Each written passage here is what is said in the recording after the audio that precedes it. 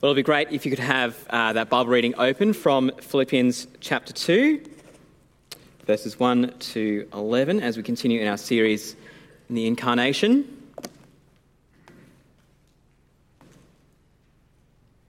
As we get started, let's pray.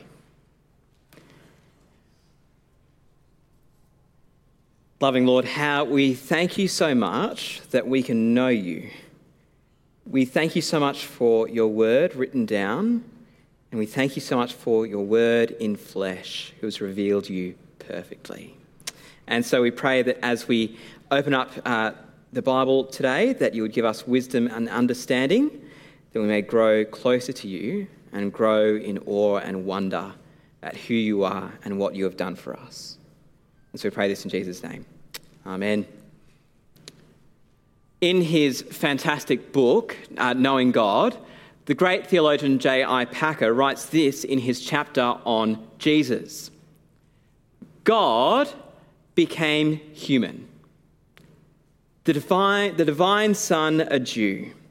The Almighty appeared on earth as a helpless human baby, unable to do more than lie and stare and wriggle and make noises, needing to be fed and changed and taught to talk like any other child.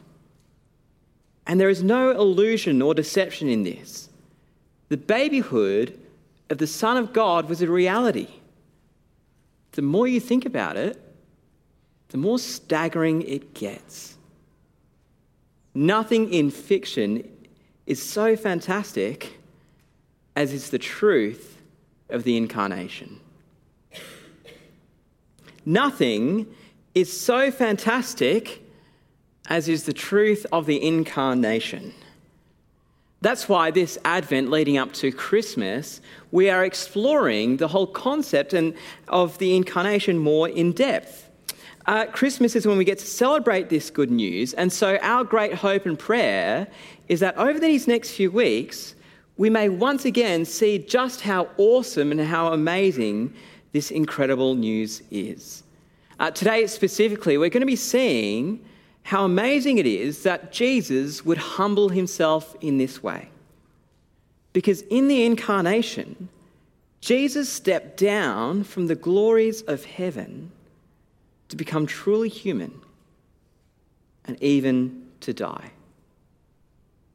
So today we'll see that Jesus was in every way God, but humbled himself to servanthood, and we are called to follow. So before he was incarnate, before Jesus took on flesh, he was always there. We explored this more fully and substantially last week. So if you weren't here last week, I want to urge you to catch up on that online. But we saw that there was never a time when the Son was not. There was never a time when the Son didn't exist. And before he became flesh or became human, he was in every way God. Jesus wasn't a subordinate of God. The Son wasn't a lesser state of God. No, he was, and in every way, God. He's of the same substance and made of the same essence of God. We could say that the stuff that God is made of, the Son is made of. In fact, this is what we affirm in the words of the Nicene Creed, which says God from God, light from light, true God from true God, begotten not made, one in being with the Father. Yes, the Son is a different person from the Father, but is still in every way God as the Father is God. Just as the Spirit is a different person than the Son and the Father, but is in every way God as they are God. Three persons, one God. The theological name for this is the Trinity. Now, unfortunately today we don't really have time to go into the inner workings of the Trinity, nor can we ever really get our heads around it. But this is where Paul begins in these verses about Christ, or in this hymn about Christ, that Jesus is in every way God. That means that before he came down and before Jesus became human, he was brought about by God eternally or eternally begotten by God. He wasn't created but was always there. And also, in being God, this came with all the glories and the perks and the attributes of being God as well. So this means that he was glorious. He was eternal. He was immortal. He was existing in the heavenly realms in all its holiness and majesty. The Son wasn't part of the creation that humanity made a mess of through their sin, but was with the Father in all his perfection and awesomeness. It's really quite difficult to come up with the words to describe just how amazing this would have been, but it would have been incredible. But Paul's focus here isn't on what the Son was up to before the incarnation, but with what the Son did with his high position. And what did he do? Well, look with me from verse 6. Who being in very nature God, it's talking about Jesus here, in being very nature God, did not consider equality with God something to be used to his own advantage. Even though he was the eternal Son, the second person of the Trinity, God from God, he didn't see his high position as something to be taken hold of, or as something to be grasped, or as something to be used to his own advantage or to be exploited. He was the one with all the power and all the authority, but he didn't consider using it to his own gain. You know, if anybody had the credentials to do this, well, it's him. But he didn't. He didn't think of himself. He didn't think about the comforts of being in his high position. But he gloriously and lovingly said no to these things. Jesus is unlike anyone else that we have seen before. Because usually, people who are in power and authority aren't really like this, are they? For my birthday in 2006, I was given tickets to go see U2's Vertigo tour in Sydney. And not just any tickets, but A Reserve tickets. Because of various reasons, the concert was delayed. So to make up for this, the A Reserve people were invited to pre-show drinks at Acer Arena. And so, I felt pretty special in my A Reserve arena, drinking as many Cokes out of glass bottles that an 11-year-old could handle, using my high position for my own gain, not mucking it with the other people. But more seriously and more sadly, people in authority usually love their power and love grasping at it and using it to its own full advantages. Using all the perks. Get that corner office in a high building with a great view. Don't mix it with the average Joe, or even worse. Don't even care about the everyday person, but exploit them for their own power or gain. Human history is absolutely littered with leaders using and exploiting their power for their own advantage. However, Jesus didn't consider his high position to be used for himself.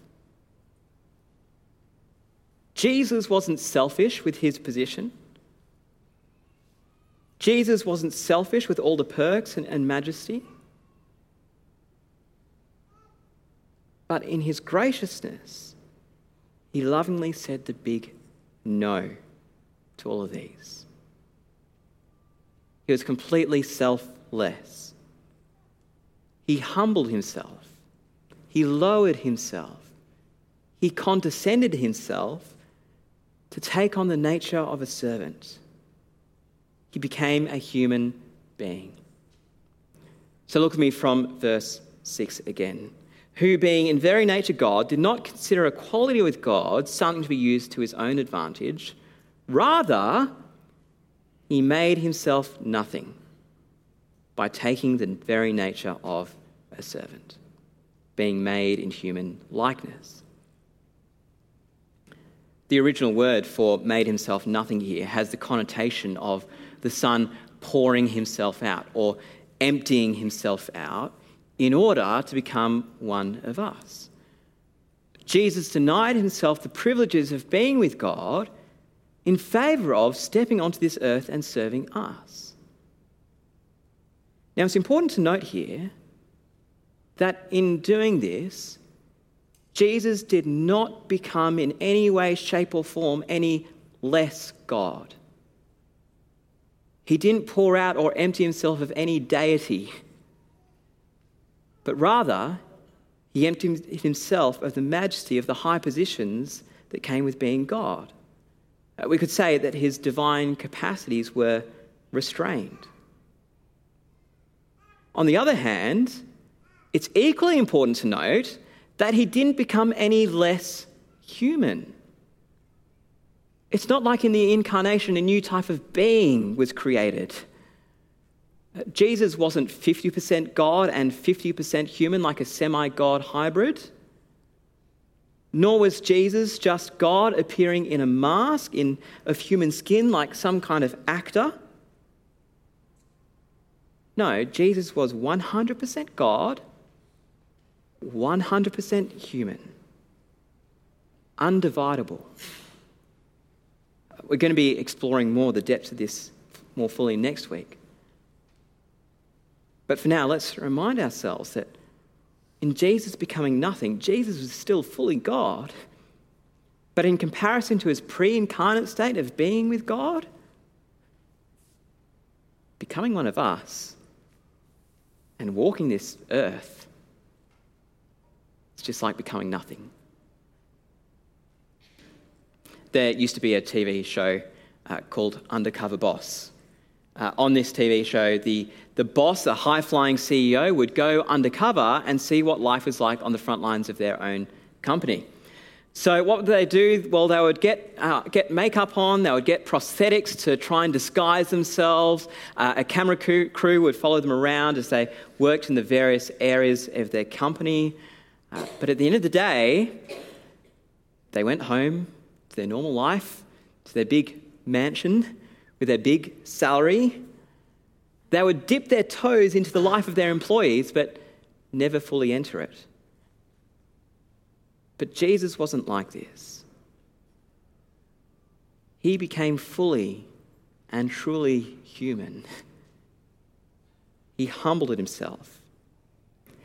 And he didn't just become a human who lived in a palace with lots of servants ordering people around. No, he himself took on the nature of a servant. Now let's remember the status of a servant. They didn't have autonomy over themselves, but were answerable to their owners. They didn't have the privileges of a free person. Their purpose was to serve their owner. And this is the mindset that the Son had when he became human. Because Jesus didn't come to be served, but to serve. And in becoming human, it enabled him to serve. It enabled him to serve us by letting us know who God is and what God is like. It enabled him to serve the Father in obeying the Father's will. It enabled him to serve the whole of creation by redeeming it in his death and resurrection. Instead of remaining immortal, he put on mortality in order to be able to die and rise for us. Rather than letting his creation and people wallow in sin and continuously reject him, God had compassion for us and sent Jesus to serve us. And if Jesus hadn't served us, well, then we would still be in sin. No salvation. No hope. No life. But instead, the great and glorious, the immortal, the unchangeable I Am became dependent, became weak, became helpless, became mortal. He valued us over his own comfort. He stoops down to our level, not condescendingly or mockingly, but lovingly and compassionately. It's like a loving parent who has seen their child get hurt in some way and gets down on their knee and tenderly wipes the tears from their eyes. And he ultimately gave his life up for us, even death on the cross. This is how it's put in 2 Corinthians chapter 8, verse 9. For you know the grace of our Lord Jesus Christ, that though he was rich, yet for your sake he became poor, so that you, through his poverty, might become rich.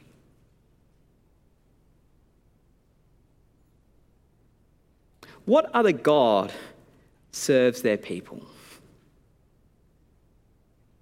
Classically, people do all sorts of things for their gods. People may pray in certain ways at certain times, several times a day. They may fast for long periods of time. They may burn incense. They may do all sorts of things to appease and please their gods and serve them. In our Western culture, people do all sorts of things to serve their gods of career and money and prosperity and happiness by prioritizing their work and over all sorts of human relationships and interactions in order to climb up the ladder to try and please their gods. People may think that this is what Christianity is all about. That if we serve God by doing enough good things, then he's happy with us. But if we disappoint God by doing bad things, then he's angry at us. But these verses completely flip that type of thinking on its head, doesn't it? Because with Jesus, it's not about what we can do for God, but about what God has done for us. Which means that we can be free from trying to be good enough. We can be free from struggling for perfectionism. We can be free from struggling to vie for God's love or approval. Because God has already served us in becoming human and redeeming us. Verse 8. And being found in appearance as a man, he humbled himself by becoming obedient to death, even death on a cross, the instrument of humility. He has given us everything we need in Jesus, which means that we are free to serve him and live for him out of love for him as people who have been served by him. Let me say that again. We are free to serve him and live for him out of love for him as people who have been served by him. Because just as Jesus has served us, we are called to serve others in the same way. Now let's go back to the beginning of the chapter of Philippians chapter 2. Paul writes that there is something that will make his joy complete. There's something that he wants the Philippians to do. So imagine that you're a church leader and you're writing to a church. What would you say? Make my joy complete by ... Make my joy complete by having perfect doctrine? No, that's not what Paul writes. Make my joy complete by having fantastic music? No, not even that. What about make my joy complete by having great coffee? No, that's not it either. But look at me from chapter 2. Therefore, if you have any encouragement from being united with Christ, if any comfort from his love, if any common sharing in the Spirit, if any tenderness and compassion, then make my joy complete by being like-minded, having the same love, being one in the Spirit and as of one mind.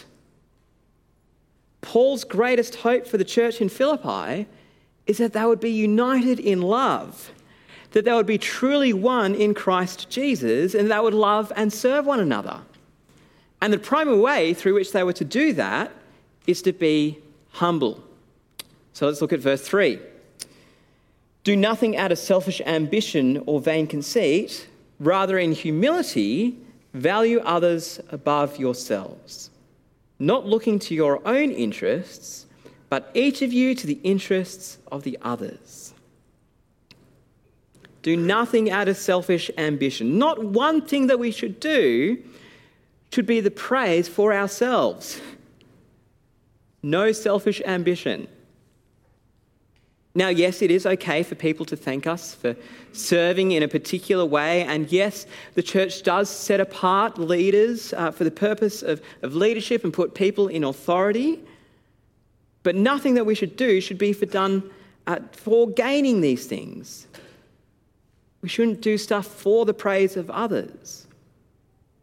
And the best way to go about this is to value others above ourselves, to serve them. Look out for the needs of others, for the interests of others. Put their comfort above our own and put their needs above our own. And yes, sometimes this is going to be hard. It's going to be costly. It may cost us our priorities, our comfort, our preferences. It may sometimes be inconvenient. But it's a great joy and privilege to serve one another because this is exactly what Christ has done for us. Before we count the cost of how much it's going to be able to serve someone else, we should think about how costly it was for Jesus to serve us. It was costly for Jesus to become human. To put it lightly, it was inconvenient for him to become a human baby and become needy. It was costly to take off not needing to rest and instead putting on a frail human body that had to nap in the stern of a boat. And in the end, it cost him his own life in order to serve us. And so because he has served us, we are called and commanded to serve and love each other in the same way that Christ has served and loved us. And if we become a church or a people like this, then others should be able to look in on us and see God's love at work among us. Verse 5. In your relationships with one another, have the same mindset as that of Christ Jesus, who was in every way God, yet stepped down and humbled himself to become human, to serve, even to death. The more you think about it, the more staggering it gets. For nothing in fiction is so fantastic as the truth of the incarnation. Let's pray and give thanks.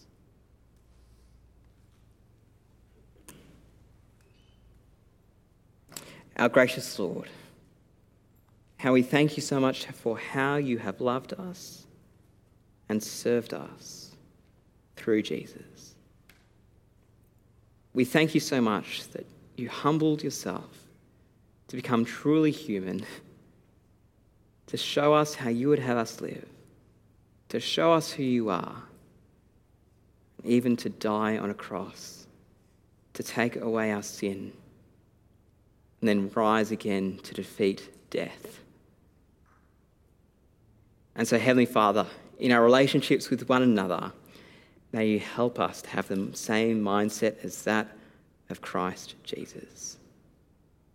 Help us to prioritize each other's needs over our own, each other's comfort above our own, so that through our witness and that through our love for each other, that people may know of your love for them.